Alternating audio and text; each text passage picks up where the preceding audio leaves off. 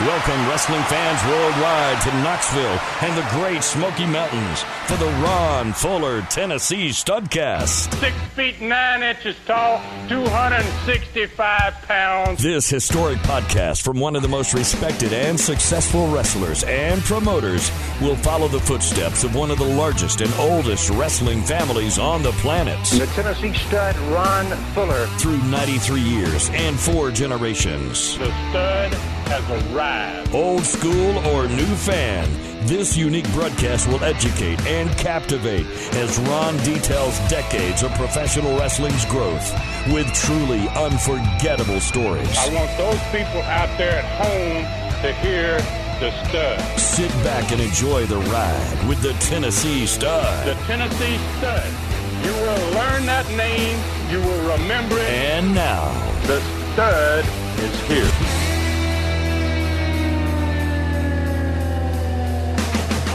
Hey everybody, welcome in. It's me, David Summers, hosting another Studcast with the Tennessee Stud, Ron Fuller. This is the only podcast on the planet which is documenting the real story of professional wrestling.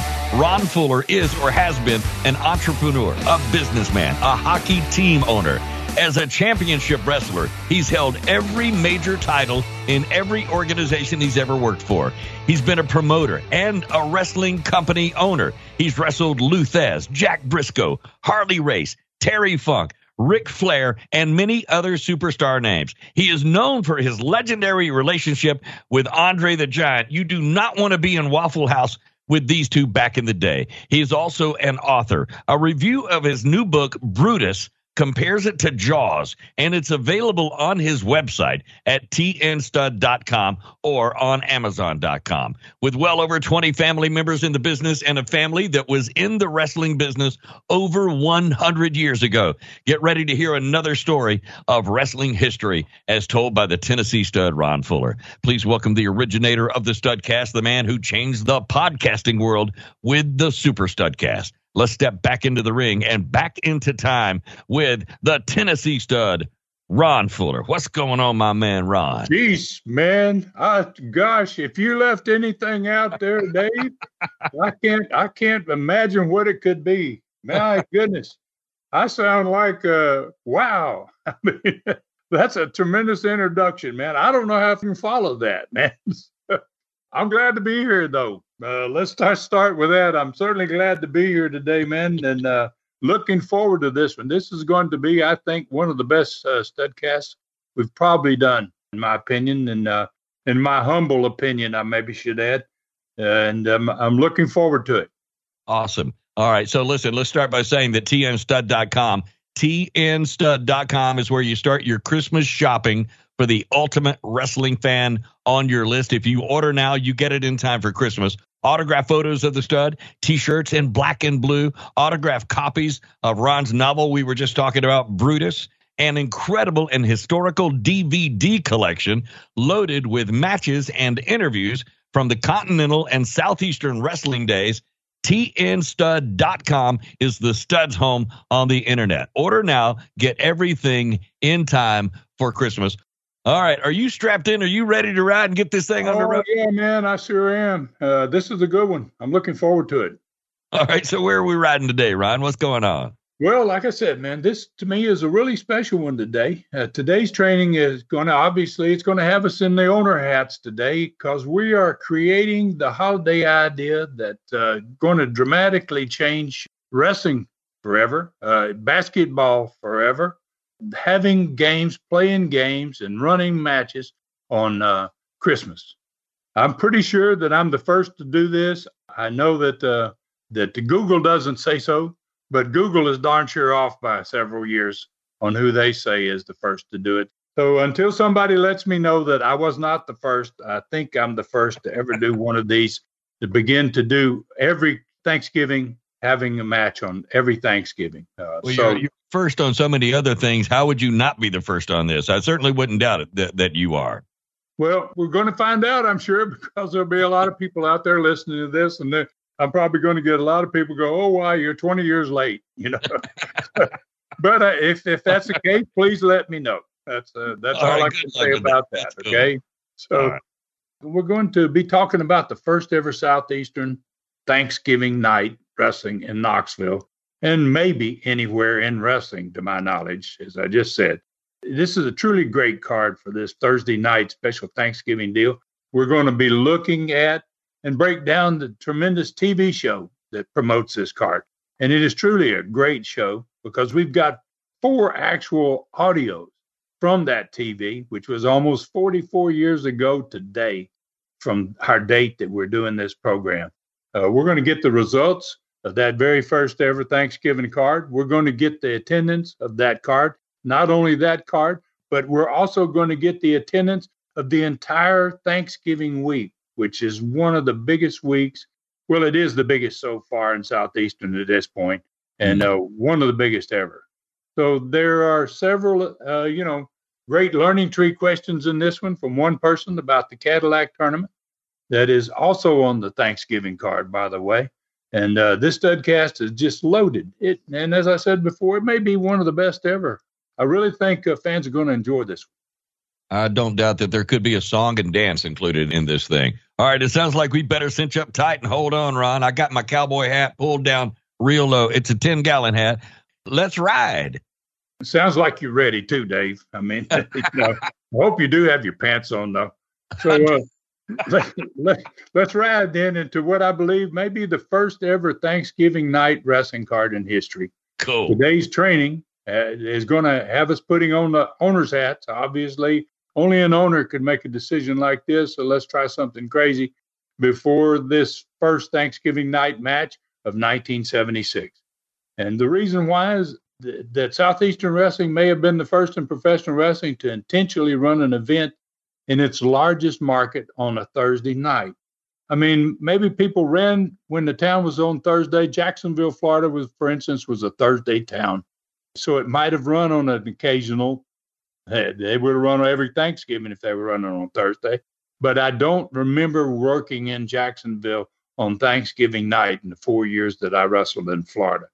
So I really believe, as I said just a minute ago, I looked it up on Google, just to Google it, just to see. And Google says that the first wrestling event on Thanksgiving was done by the Crockett's in the Mid-Atlantic Territory in 1983 in Greensboro, North Carolina. Mm-hmm. Well, by golly, that just shows me that Google doesn't have all of the most accurate information, because I ran one 7 years prior to that in 1976. Wow. And I believe that 7 years earlier in 76 was probably the first Thanksgiving wrestling show that was run, even changing my major town's date to get it, to run every Thanksgiving after that. So why did I decide to run Knoxville on Thursday, Thanksgiving night, 1976? Obviously it's one of our biggest holidays. And especially since my city ran on Friday regularly, why would I want to move it forward one day just for the heck of it? So there's several reasons for it. It made sense to me that holidays were huge family days when everybody in the family congregated in somebody's house. They were there, they meet each other, they eat together, they celebrate together, they have fun together. And, because I'm from the South, and most of us in the southern part of the country, or a great deal of us, eat our Thanksgiving meal in the afternoon, not at the evening like it's customary in other parts of the country. Mm-hmm. So being an old Southern boy, it made sense to me that if the good old Southern family's having such a great time eating together, that many of them in the early evening are not ready to split up. They're not ready to go home. They ain't ready to end the fun, So they wanted to continue to celebrate the day together, I was thinking, even after dark. Just because it gets dark doesn't mean you have to go home, and that you can't continue to celebrate together. So what better way to do that than to go to a live event together and continue the fun on into the night? Many members of these families already were wrestling fans. They didn't have the opportunity to go to matches as a group very often. They went individually. So I thought these special holiday family nights at the matches would bring everybody closer together, and maybe it would quickly become the most popular and attended events for Southeastern. And soon after, it's going to turn out to be for a whole lot of other territories. It's going to be copied like a lot of things I have done and been the first to do. So these family nights not only bonded the adults by making them stronger fans, obviously, but it also the children that were basically the fans of the future, you know. So I was sure the largest building in the territory would have record crowd after record crowd at these events, continued year after year. If I did it, I thought it was going to be successful, and it was going to stay successful. In fact, I attribute a whole lot of my growth of my wrestling companies to these holiday matches, not just the Southeastern in Knoxville, but the Southeastern in Pensacola, places that I went. I instituted these Thanksgiving night and Christmas night spectaculars. And I attribute a lot of the growth in those companies to having those nights in which families could come and be together and enjoy the sport together. It got people going to your matches that had never been there before. And it made fans that were going to come for years afterward. So another great thing about the events on a holiday night was the fact that the following day was usually also a holiday.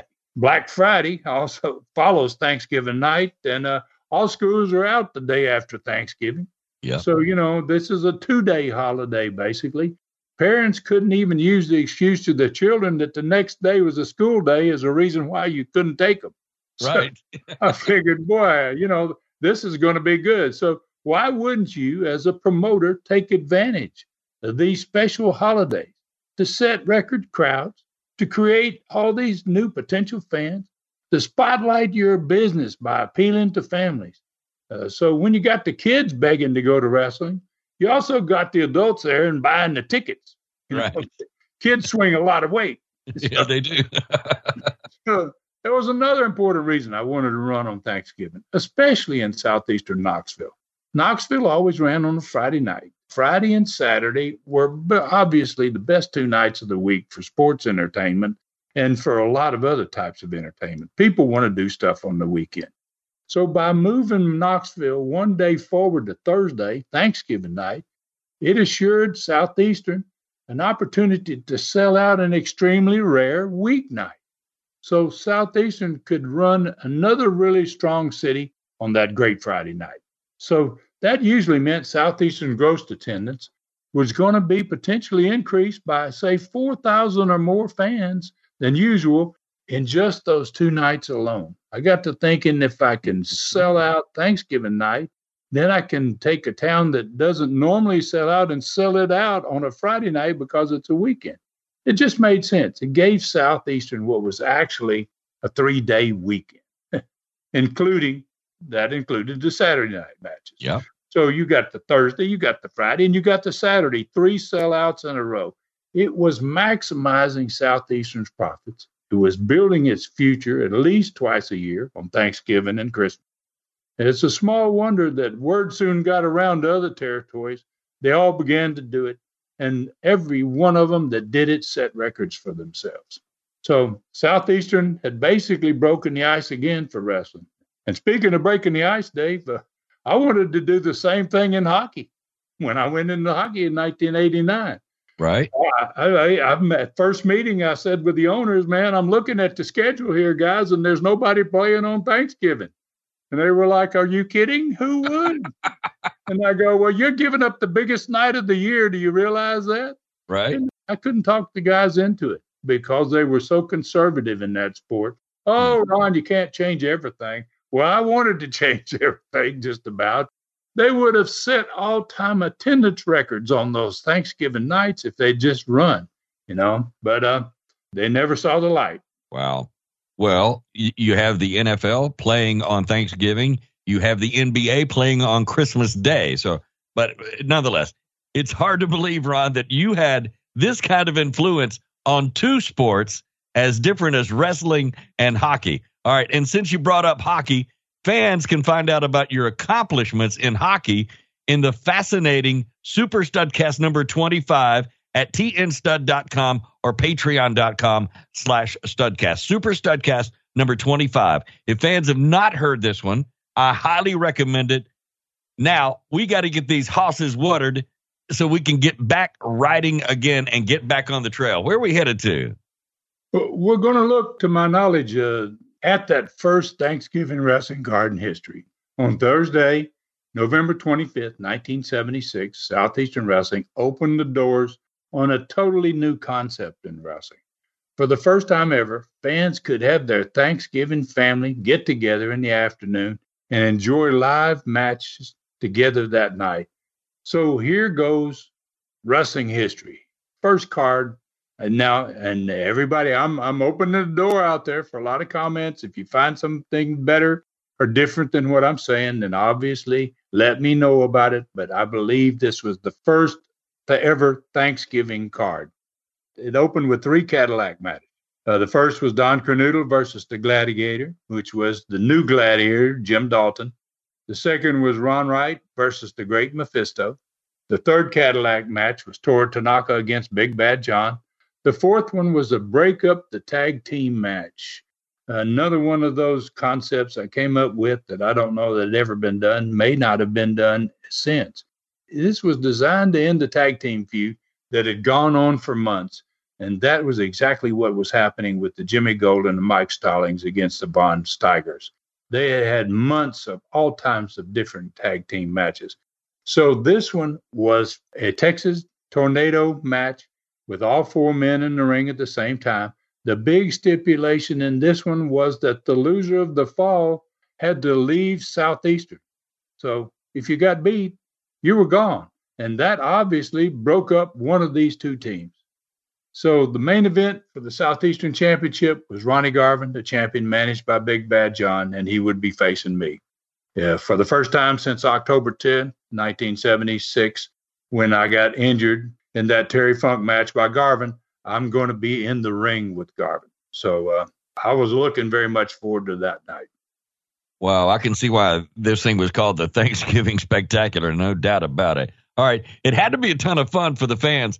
After their turkey in the afternoon, they got to see some tremendous Southeastern wrestling that night. That is so cool. All right, Ron, my guess is that now we're going to be talking about the big TV show for Saturday, November 20th, 1976, that promoted this big Thanksgiving event. You brought your calendar again, did you, Dave? Yes, I did. I mean, you're ready, man. You're sitting on ready. You're way ahead of me. So, and you're right again, too, Dave, by the way. So this TV was another fantastic one. We have today 4 more of those historic actual audios from 44 years ago. This TV had a Southeastern Championship match live on that show with Ronnie Garvin defending against Ron Wright on this television show. So it opened up with me coming to the set and carrying the TV championship trophy. And for those that listened last week, I had won that trophy by forfeit, and I took it over and tried to give it to Les, and Les kind of talked me out of it. So I ended up opening up this show by taking that TV championship trophy back to the desk with Les. And I'd won it by forfeit from Big Bad John. So immediately following that win, I took it over there. Les and I talked about it. Les said, Ron, you had to give this trophy up by forfeit almost a year ago because you got legitimately hurt. Why don't you keep it now because you won by forfeit by a guy that wasn't even hurt, right? So it made a little sense. So, I did walk out the last show with the TV trophy, but I told Les after I brought it back at the opening of this show that I had a better idea for Southeastern than just letting me win something as important as the TV championship by forfeit. I told Les, I had a question. I said, why doesn't Southeastern make me win it? And what I proposed is that I meet the Southeastern champion, Ronnie Garvin, next week on TV for the TV trophy and the TV championship. Boy, the studio crowd loved it. They popped like, wow, heck yes, of course, man. So Les said, okay, Ron, I'll ask Big Bad John and Ronnie Garvin during the show today if they're willing to accept that challenge. So remember, too, David, it's TV ratings month, and right. That's not a bad way to end the last week of the TV ratings month with this TV championship match between me and Garvin. No doubt. So since the fans didn't actually get to see the match last week for the trophy, because there was a forfeit, I felt that they deserved to see a match next week and a darn good one. So I left the trophy sitting on the desk by Les. And I said I wouldn't claim it as mine until I had beaten someone for it. I just didn't feel like it was right to win something like that by forfeit. I got a huge hand from the crowd, obviously, when I left, and the trophy sat in that spot on Les's desk for the entire show. Wow. So Jimmy Golden and Mike Stallings, they lit up the crowd, man. Seconds later, as they entered the studio, they were in the first live match. They got a quick win, and I joined those two guys at the set for the first interview of the show. They had the most important match of their careers as a tag team the following Thursday, Thanksgiving night. They had that Texas Tornado tag match, all four guys in the ring with the Von Steigers. And the loser, it was a pretty tough stipulation that the loser of the fall had to leave the territory. He was done there. So not only will one team no longer be wrestling together after this match, but someone's not going to wrestle again in Southeastern for at least a year. So I was going to have my first chance on Thanksgiving at Ronnie Garvin and the Southeastern title since the Terry Funk match in the Coliseum, and which was 6 weeks earlier. So what you're going to hear next is the interview that was made by Mike Stallings, Jimmy Golden, and myself 44 years ago. All right, so we're going to get our producer in San Francisco, Lou Kippelman, to play the interview. Lou, let's knock that thing out. Well, Reg, it's come right down to this. Somebody's got to go. I kind of like it in here, and Jimmy feels the same way, and I ain't going nowhere, and Jimmy Golden ain't going nowhere. So, Dermot, the one who loses the ball, baby's going to go. And the way I feel, and Jimmy feels the same way about this, if we get rid of one of you, the other's going to be right behind you. So pack your bags, Daddy. You're going on a long bus ride, and I don't care where. I hope back to Germany, because we're sick and tired of you in here. They make it past Harlan tonight, then we'll get them Thursday night. All right, there you've heard it. Jimmy Golden, Mike Stallings, and the Von Steigers. In a Texas Tornado match, the loser of the fall leaves town. And Ron, you've got Ron Garvin, the man that we might as well say cost you the world's heavyweight title. All right, Les, they mentioned Harlan tonight. There's a big tournament. I'm going to go and watch the tournament, and it should be really good. It's a one-night tournament. But I had them put this film up there behind me, and I hope you're watching this, Ronnie Garvin. Roll that film. I want to see it. And I want you to look at it too, Ronnie Garvin. Watch real close, because that's the last time, Jack, you're going to see the Tennessee stud on his back, baby. The next time you see me, it's going to be me coming off that top rope on you, Ronnie Garvin. I got news for you. Thanksgiving, baby. It's going to be Thanksgiving, because I'm back, and I'm back to beat you. And I know there's a long road ahead, but Funk's coming back. And when he gets here, when Funk gets here this time, baby, I'm going to take care of you, Terry Funk. You're going to retire, but you ain't going to retire undefeated, because I'm going to be the world's heavyweight champion. And I'm going to start Thursday night right here with you, Ronnie Garvin. I'm going to eat turkey for dinner, and then I'm going to come down and take care of a turkey.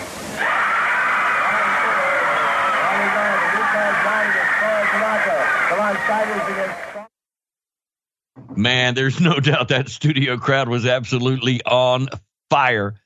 I don't know how they could be any louder than that, Ron. That is incredible for that TV studio. That's awesome. Well, hey, all you need to do, Dave, is just wait to the end of the show, and you could ask me that question again. Really? Because that's not going to be nearly the biggest pop problem. Okay. So the second match was the new gladiator, Jim Dalton, getting, obviously, for him, a very important TV win before his first Cadillac tournament match, which was going to be on that Thursday, the Thanksgiving night. And after his match, the Great Mephisto and the Gladiator made their interview from Studio B as Ron Wright and Don Kernoodle, who were the two guys they're going to be wrestling against in the Cadillac tournament, did their interviews from the set with Les. And it was Ron Wright and Don Kernoodle's first Cadillac tournament matches. Wright was going to be against Great Mephisto, and Don Kernoodle was going to be against the Gladiator. Ron Wright got the ball rolling, man, right off the bat, with his assessment of the beautiful Cadillac being just fine, as he would say, but he mowed his pink. Boy, Ron was really good, man. I mean, that's a beautiful car, man, but he didn't like the color of it. But he then added to it, he said, you know what, that Arab Mephisto, he says, that he don't need to win it because he don't know how to drive a camel, much less a car.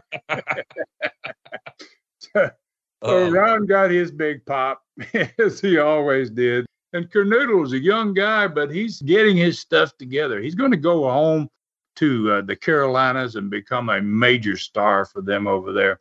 And Knutle pointed out right after Ron finished that he was going against what used to be his friend, the Gladiator. But this new Gladiator was not his old friend, Dick Steinborn. He said, I don't know who this guy is or who he thinks he is that's now wearing Dick's mask and his outfit. But, it don't make any difference to me. He says, I've always dreamed of owning a brand new Cadillac. And I really don't care, Ron, what color it is. So it was a pretty decent way to start the show. So, Les, like so many fans at this point, wanted to hear the new Gladiator speak. He had tried for several weeks here to make sure that everybody knew that, hey, this is not Dick Steinborn. So he threw it to the two wrestlers in Studio B, and he specifically asked the Gladiator what he thought of the car. And Mephisto, before the Gladiator could start the interview, Mephisto put his hand over the Gladiator's mouth, and he fired back at Les, and he did his Aram deal, and he said, my new friend doesn't speak to infidels such as the three of you, Thacker. And he says something like, he plans to do his talking in the ring. As for me, he says, I plan on making it a hot night for Ron Wright. Mm-hmm. So he said that the ignorant hillbilly couldn't even maneuver a vehicle such as that car. He says, I'm going to win that car. And he says, I'm going to send it back to my country, Saudi Arabia.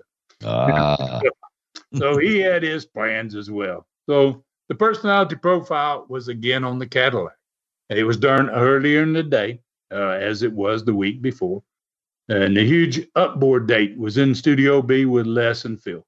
And they showed, to go along with the guys that had won and lost in that first week, they showed some quick videos of 3 Cadillac matches from the first week of the tournament. They showed a little bit of Jimmy Golan's win over Mephisto. They showed my forfeit win over Big Bad John. They discussed how that transpired. And then they showed how both Mike Stallings and Carl Von Steiger got their first loss because they wrestled to a draw. They added the plus signs by the name that indicated you had won, or they added the minus signs if you had lost. That way the fans could keep up with it. They knew if you lost 2 matches, you're out of the tournament. The studio fans were very much into this segment of the show, and boy, I was really happy to see that. I just knew this Cadillac tournament was going to light things up. So the Von Steigers, Southeastern Tag Champions, they were in the 3rd match. And boy, they just brutally beat down some young boys. It was pitiful. They went to the set with Les for the 3rd interview. They answered that first interview that we had heard earlier from 44 years ago with Mike Stallings and Jimmy Golan and myself. They laughed and made fun of the ridiculous names that Americans had for their wrestling matches.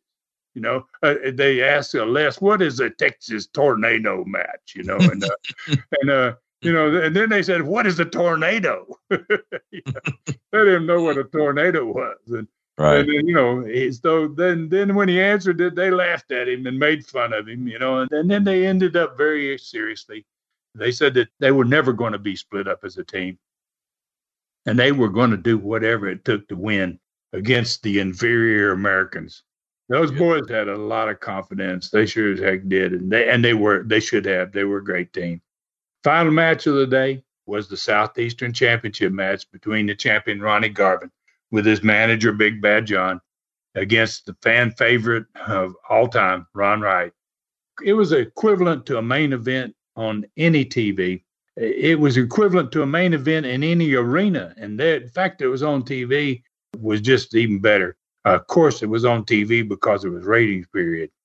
So now the stage was set for this Southeastern Heavyweight Championship match on TV. John and Garvin, they stopped by the set with Les on their way to the ring. It was their first chance to be seen on the show. And they stopped by the desk to answer the challenge that I had made at the beginning of the program. When I challenged Garvin for a shot at the Southeastern Championship, whoever won between me and him became the TV champion the following Saturday. Big Bad John said something about they'd be happy to take that trophy back from me, that Garvin he then could give it back to him again, so he would have it again. So how would you like to hear the the intro to this match, Dave. I would love to hear that. I bet that'd be cool. Bear in mind, when you don't hear a lot of crowd reaction to the ring announcer in this intro, it's because so much is happening so fast at this point in this program. We're right at the end of the show. You got this very important match for the Southeastern Championship. You've got the trophy that they're talking about. You've got Garvin and Big John still at the set. You've got Ron Wright, who wasn't in the ring at this point. But Les is going to give you people, everybody that listens to this at the end, a little idea of what's about to happen in the ring. All right, here we go. Lou, you get that audio ready? Let's hear it. Here we go. Real quick out front here. You see where the belt is at? Good return to running. Hillbilly is like the rest of them. He's cheap, and he just couldn't afford to hold on to it too damn. Just no longer. You just couldn't afford it, could you, boy? One fall match, TV time remaining from Kingsport, Tennessee, weighing 235 pounds. East Tennessee's number one hillbilly, Ron Wright. And also from Canada, weighing 240 pounds, Ronnie Garvin, the Southeastern Heavyweight Champion, and his corner, bodyguard Big Bad John. And after the introductions, I would say Katie, bar the door, because this is going to be a knockdown, drag-out affair as Ronnie Garvin faces Ron Wright. Wright has returned the Southeastern belt, as we said, at a cost of... Okay, so the referee had to stop the match because the ring was so full of wrestlers. It was a wild match. I mean, it was absolutely out of control. But the match wasn't over yet. The TV wasn't over yet, and the match wasn't really over yet. So we have another interview that comes right here. It's at the end of this match. The referee has stopped the match because there's too many people in the ring. It's just wild in the studio. And so after this match is over, Big Bad John and Garvin go back to the set. And they're going to make the interview in which he's going to talk about Garvin's match with me. He's going to talk about his upcoming Cadillac tournament match with Toru Tanaka on this Thanksgiving night card. All right, we're keeping our man Lou busy today. Let's hear it, Lou. Tanaka, and of course Ron Fuller goes against your Southeastern Heavyweight Champion. Ron Fuller is in a world of trouble. He just don't know it. This man has already been paid $10,000, and it's an undone job. The job is not finished because Fuller is still wrestling. Now, last Friday, Fuller, I could have wrestled you. I could have took you out there and beat you to death, even though my finger was hurt. But it's not my business. It's not my job to do that. This man has already been paid for it, and I'm going to tell you something. This Thanksgiving, it's going to get done.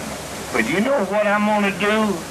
Everybody out there running and hollering that Big John's scared of this, Big Bad John's scared of that. Well, I'm going to tell you something. I ain't scared of nothing or nobody. And I'm going to tell you, Thanksgiving's going to be nice for me, because I'm going to get the biggest turkey of them all.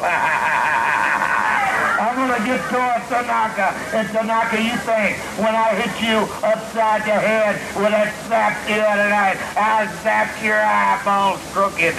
They must be crooked because you signed a contract to wrestle me. So I'm going to tell you something. It's going to be a little proving. Going to be a little proving come Thursday night. Thanksgiving is going to be eating day, and Big John is going to sit down and have the turkey. I'm going to eat you alive, Tanaka. I'm going to eat you alive. And Fuller, it's going to be your last and final night to wrestle. So just forget it all, hang it up, take that cowboy hat, and go back to wherever you come from. Maybe you go to Kentucky with all them hillbillies or something. 3 Cadillac tournament matches, Big Bad John against Toru Tanaka. So now we're at the very end of this show. There's basically 1 minute left in the program. That time was usually left for Les to thank people for watching the show and to cover the next week's show if there's anything special coming up. But that's not going to happen on this show. The TV trophy was still sitting on the desk by Les, where I'd put it at the beginning of the show. It hadn't been touched, hadn't been moved. Big Bad John and Garvin are still at the set. They just finished the interview that people just listened to. Mm-hmm. So John decides that he's going to take the TV trophy and leave the set with it. And then Tanaka and I, we're back in the dressing room, and we see on the monitor him grab the trophy. So all hell's about to break loose in the last minute of this show. So we're going to play another audio clip, and I really love this one. You can hear Tanaka screaming something at John. Listen closely, because I've been telling people, you can't understand Tanaka. Tanaka is going to really, he's going to string together 4 or 5 words. I have no idea, but but it's going to give fans that I've been trying to tell you about how Tanaka talks or how he attempts to talk. But this is what happens on the very end of this TV show. All right, here we go. All right, Lou, let's play that last piece of audio from the TV show of November 20th, 1976, going back in time once again. My trophy, I'm taking it, and I'm going to tell you something. It's not going to be up for grabs for 30 days. 30 days. I mean, whatever that is, what you got, where it belongs. Hey, but this is where it belongs. I'm going to say you get in my face too much. You get in it too much. Wait. I didn't want to get to the way.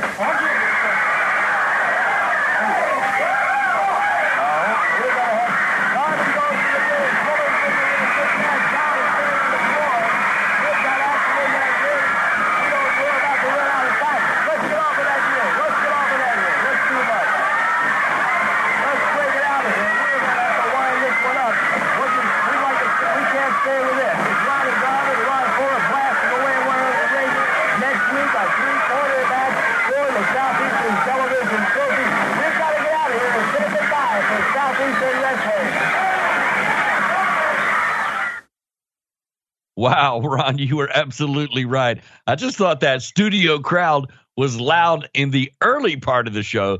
No wonder Southeastern Wrestling was so successful.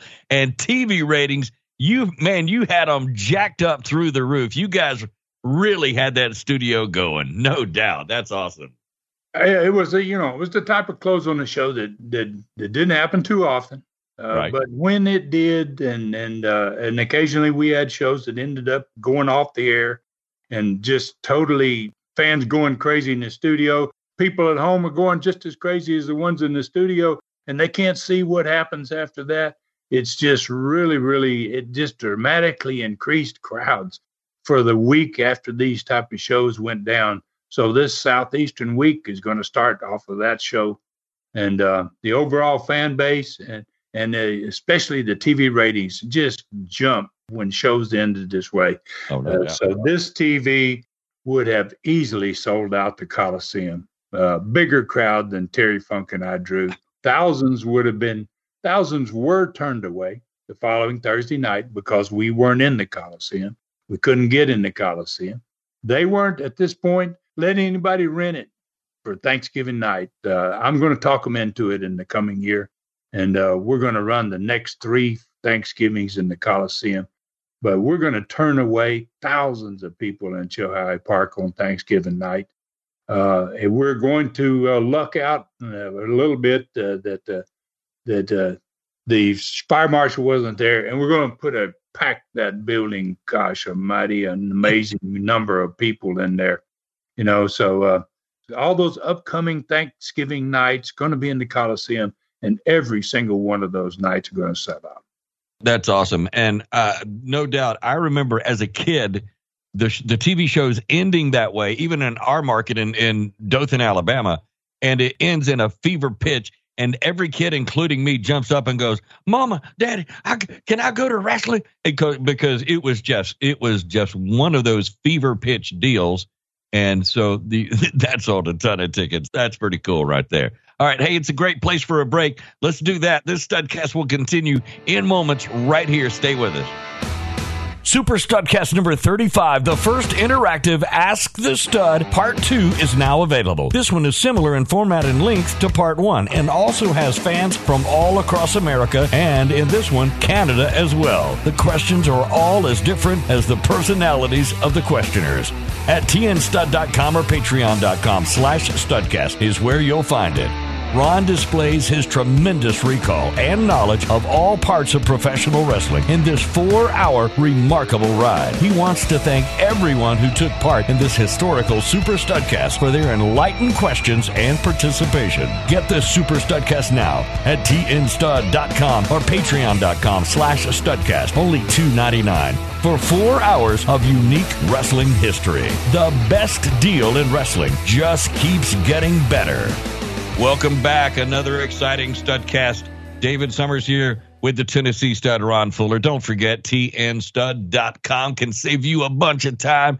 It is where you start your Christmas shopping for the ultimate wrestling fan on your list. Autographed photos of the Stud, T-shirts in black and white, autographed copies of Ron's new novel, Brutus, which is just tearing it up with 5-star ratings, an incredible and historical DVD collection loaded with matches and interviews from the Continental and Southeastern wrestling days. That will take you back in time. That's a ton of fun right there.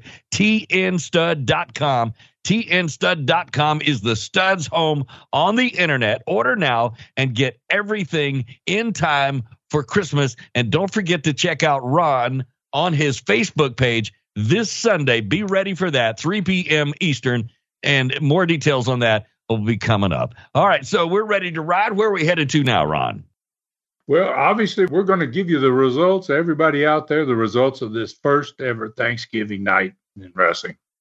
The opening match was the first of 3 Cadillac tournament matches. Don Kernodle won over the new gladiator, Jim Dalton. Ron Wright beat the great Mephisto. Toru Tanaka obviously beat Big Bad John, who spent very little time in the ring and took a powder early.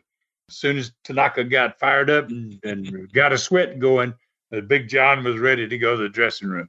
And then in the big Texas Tornado match between the Von Steigers and Jimmy Golden and Mike Stallings, where the loser of the fall had to leave Southeastern, that was the 4th match. Mike Stallings lost the fall, and he left Southeastern. Mike Stallings, I'm sure people probably aren't aware of this, he's the actual cousin of Jerry Stubbs. And he ended a great run as an up-and-coming new star in Southeastern.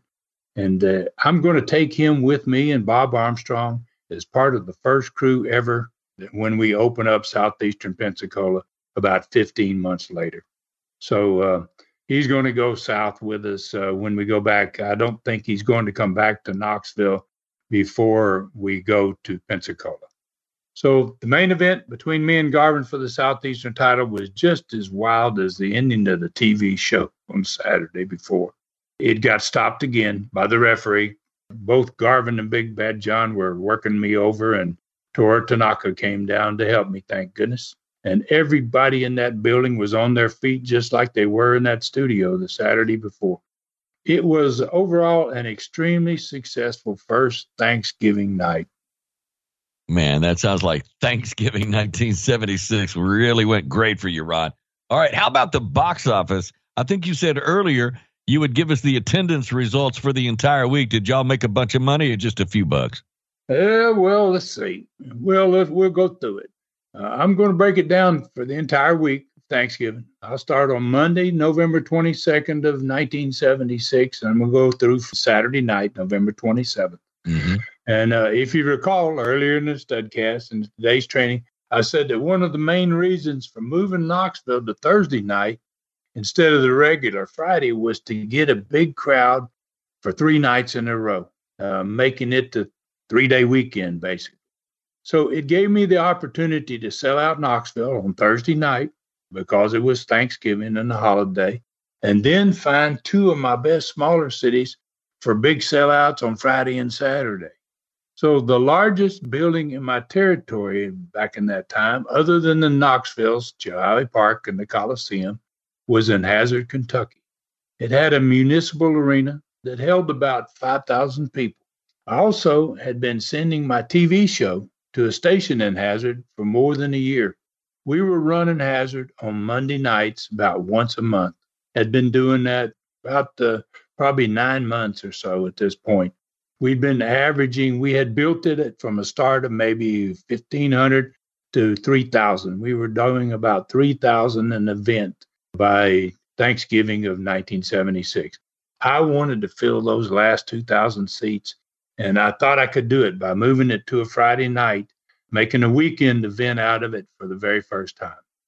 So here was my Thanksgiving week schedule for Southeastern in 1976. Monday night, we wrestled in Corbin, Kentucky, in a high school gym. It was a big, as all gyms, thank goodness, in the state of Kentucky, because it's such a huge basketball state, they built big gyms because they knew they were going to put a lot of people in there for basketball.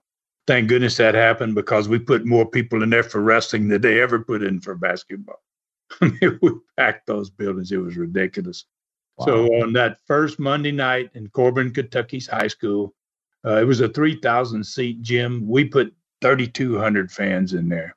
3,000 seats for basketball. Yes. That's Kentucky, all right. Yeah. Oh, yeah. I mean, you didn't see this in many states, but because of the history of that state, they built big gyms. Thank goodness for that. Yeah. So we did 3,200 on that Monday night in Corbin. On Tuesday night, we went to Johnson City, which was our weekly town. That building was kind of small. It only held about 2,800. We'd have been filling that building for a year at this point, every Tuesday night. And that night, we pushed it to just a little over 3,000, and they cut us off. So we had 3,000 on Tuesday. On Wednesday, which was another holiday night, because the next day is Thursday. So kids aren't going to school on Thursday. It's almost like 4-day weekend in a way. So on that Wednesday, there's no school on Thursday. But we sold out this beautiful brand new gym in a place called Whitley County, Kentucky. And another crowd of over 3,000 people. Did you have the fire marshal coming in and keeping count and controlling, hey, you got to cut it off here? Not in these smaller towns. I don't know that they had fire marshals in smaller towns. I was wondering if that was a thing back then. It certainly is today, of course, as you know, but back then. Oh, yeah. And it is today in all major cities. And, but I have a feeling in these smaller cities in Kentucky and outside of Knoxville, we never saw a fire marshal. They didn't have a problem with overselling their buildings. They didn't fill their buildings till we started coming to town. Yeah. And then they probably got a little bit upset if a fire marshal or somebody with the fire department came and saw those crowds. They might have had a little bit of a problem. So anyway, on Wednesday night, we packed another 3,000 into a Whitley County High School gym in Kentucky. Yeah. So obviously Thursday night in Knoxville, it's the big Thanksgiving event. Because there was no fire marshal working, it's a holiday. Fire marshals, they were home having turkey dinner with everybody else. We were able to pack about 4,300 people in that Jacobs building in Chilhowee Park. I'd raised the prices $1 for the event because it was a really good event, because it was a holiday event. It didn't keep the fans away. And we turned away. We had 4,300 in that building, and we might have turned away another 4,000. It was just absolutely ridiculous. You couldn't get down that road. They closed the highway. Magnolia Avenue is what the big street was called. 4-lane, and they shut it down for probably an hour prior to the matches. So Friday night, we were in Hazard. That's where I decided we were going to take it because we had that 5,000-seat building. And we actually did more than 4,000 for this event. And I was a little disappointed that we didn't sell it out. But the really strange thing about it was that we're going to break that 5,000 figure. Actually, we're going to go well over that 5,000 figure in just over a month later, because Andre the Giant's going to go with me up there. That'll do it for you. In these little towns or communities, or maybe they call them municipalities, they were reaping the benefits with taxes, I'm assuming, off every ticket sold, right? Oh, yeah. So they had to love you. Everybody was making money, and the schools were making tremendous amount of money. And that money was either going to football teams or, organizations within the school, or the school was spending it on things that they needed. It was a heck of a deal for schools, and a heck of a deal for me and for Southeastern. There was a win-win for everybody, that's arrangement. Awesome. Yeah, no doubt. Saturday night, we got one more gym left. That's Harlan, Kentucky. It holds 3,000. We put 3,200 in it. So, I mean, we just, total attendance for the 6 nights of the Thanksgiving week of 1976 was 20,900 fans. Good God. Almost 21,000 people. Wow. Saw in 6 matches. Yeah. They averaged about 3,500 fans in each of those nights. The average ticket price, including the race price that I put onto the Knoxville event, turned out to be about $4 a ticket. So the gross for that week was more than $83,000 one week. In today's money, that's over $300,000. Wow. So the wrestlers got 30% of that gross, which turned out to be $25,000 total for their week. 10 wrestlers that I had made $2,000 each, and 2 of them made $1,500 each. The 2 referees made $1,000 each for the week. Man. So those top wrestlers that made that $2,000 that week, that was equal to $8,000 in today's money. God, somebody was just. No doubt. So, Dave, how many other wrestlers around the country did my crew call to brag about what they made that week? I mean, it just opened the door for Southeastern to get as good or better talent as any territory in the country or anywhere in the world for that matter. I mean, that kind of money and guys just calling everybody they know and say, guess what I made this week? Holy God. My phone started ringing big time. I don't know if you know, but what were other markets or other wrestlers getting compared to that? 50% or less? Or I was paying basically around 30%, 28, 30%. Most territories were paying, since Nick Goulas was paying 20%. Right. There were some places where they paid so much less than what I did. My payoffs were just about as much as any place was paying. And obviously it helped you to get great talent. Oh, no doubt. And that's amazing how you were taking these small markets, I mean, literally very small towns in Kentucky and Tennessee, and just doing such amazing work. It's no doubt that you had great talent like the Mongolian Stomper, Joe LeDuc, and England's Tony Charles lined up to start in 1977. So you were beginning to wrap up the year in a huge way, no doubt. Yeah, I mean, we were just really, really kicking some butt during that time frame, and I was just getting these calls. After this week, that Thanksgiving week, I must have got 10 calls at least from wrestlers around the world saying, "Can I come in? When can I start?" Yeah. So and I already had that Stomper was already scheduled. Joe LeDuc was one of them that called me, and so did Tony Charles out of England. So I mean, it was just business was good. I guess that's a good way of putting it. And the better the talent you had, the bigger the crowds. So by the end of 1976, Southeastern would be grossing as much as most large territories in the NWA. We were up there with all of the big boys, and we were the smallest territory in history. That is so cool. All right, these Studcasts are obviously becoming the most interesting and historical wrestling podcast anywhere. I can't wait for next week. But we've got more today.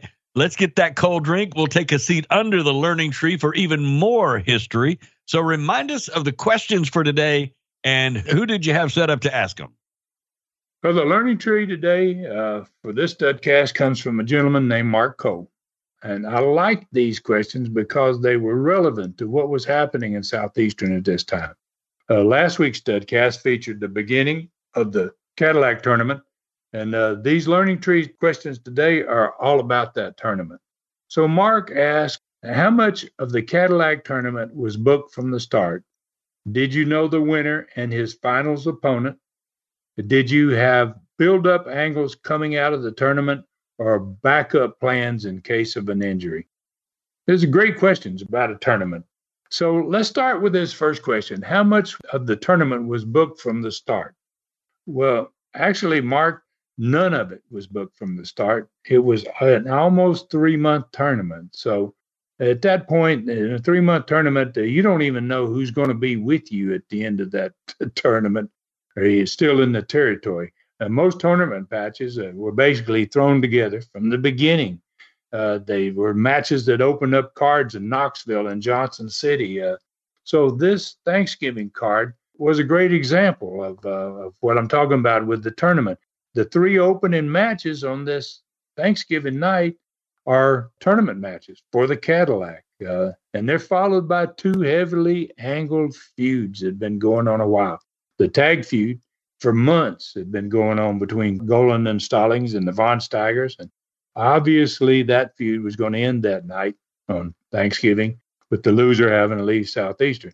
The other match that night between Garvin and I, we're at the beginning of a long-running feud that's going to be similar to the tag match that night in a way, because it's going to rage for a while.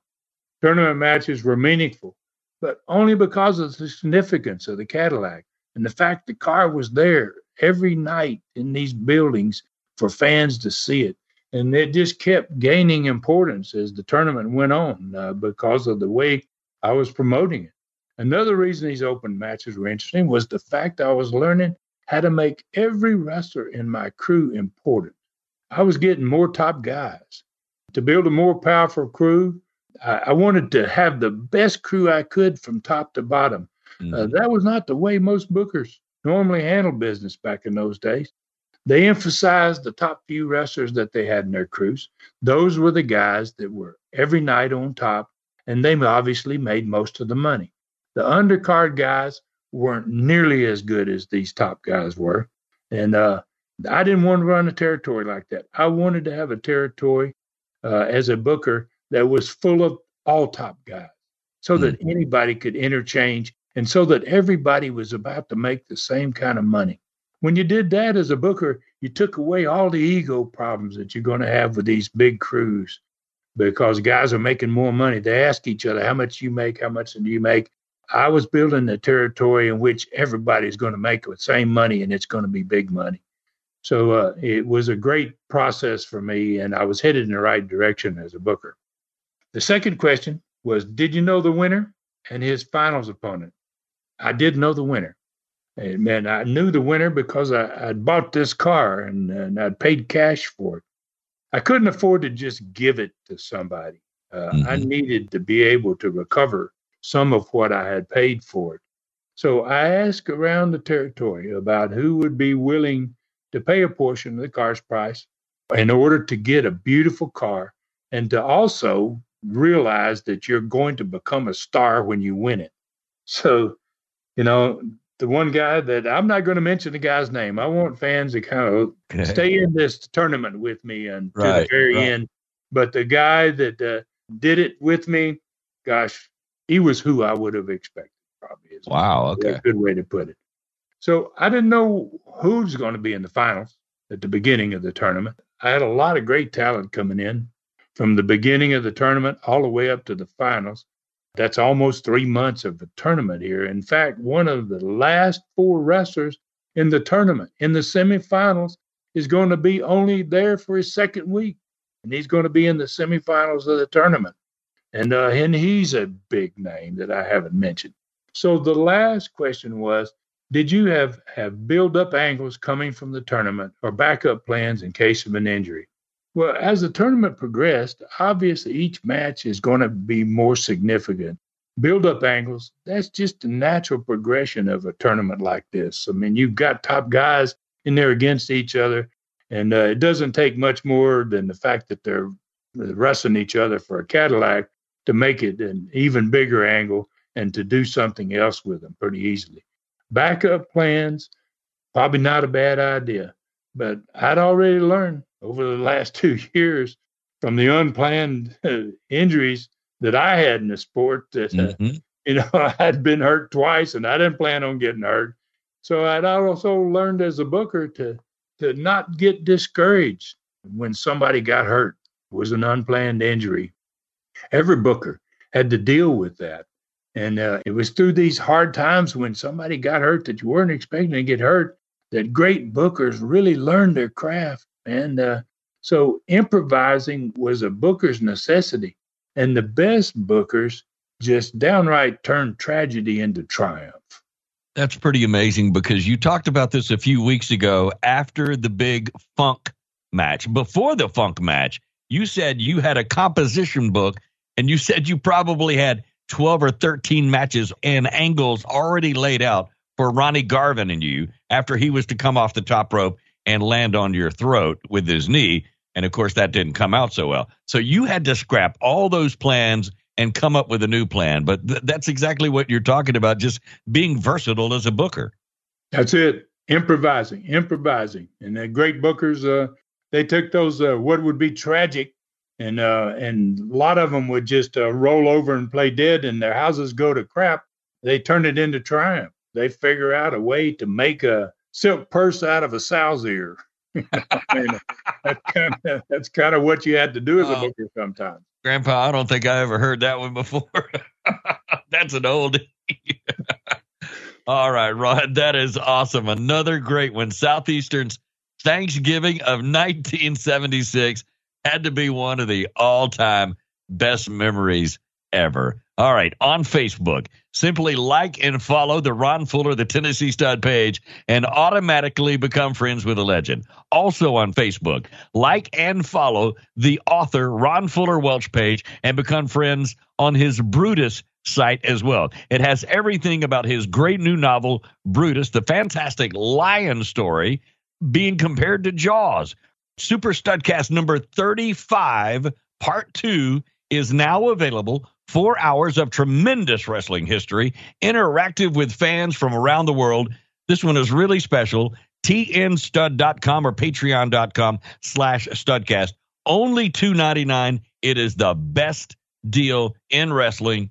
All right, where are we saddling up and riding to next week, Ron? Well, we're headed obviously into December of 1976. We're going to be starting on the end of a record year for Southeastern. 1976 been just a phenomenal year. Bob Armstrong is going to be returning to Knoxville and Southeastern next Studcast. Robert Fuller is going to return to Studcast after that. The first ever Southeastern Christmas Night Spectacular is also going to be coming soon. And we'll have another Today's Training and a Learning Tree again next week. Just like we do every week.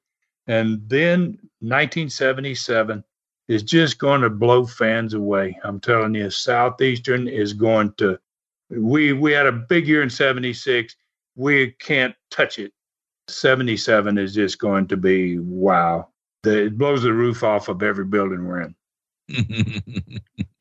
I want to thank everybody that listens, everybody that's listened today and every week. And please tell your friends about us so they they have opportunity maybe to discover some real wrestling history. I think that's what we do here. Please take care of yourselves and others, and may God bless us all.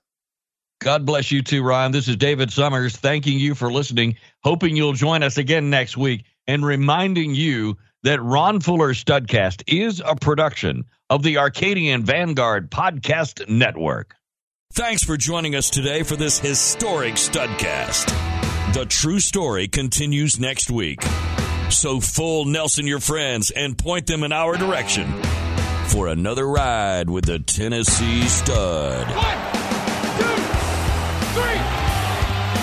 This is David Summers saying so long from the great Smoky Mountains.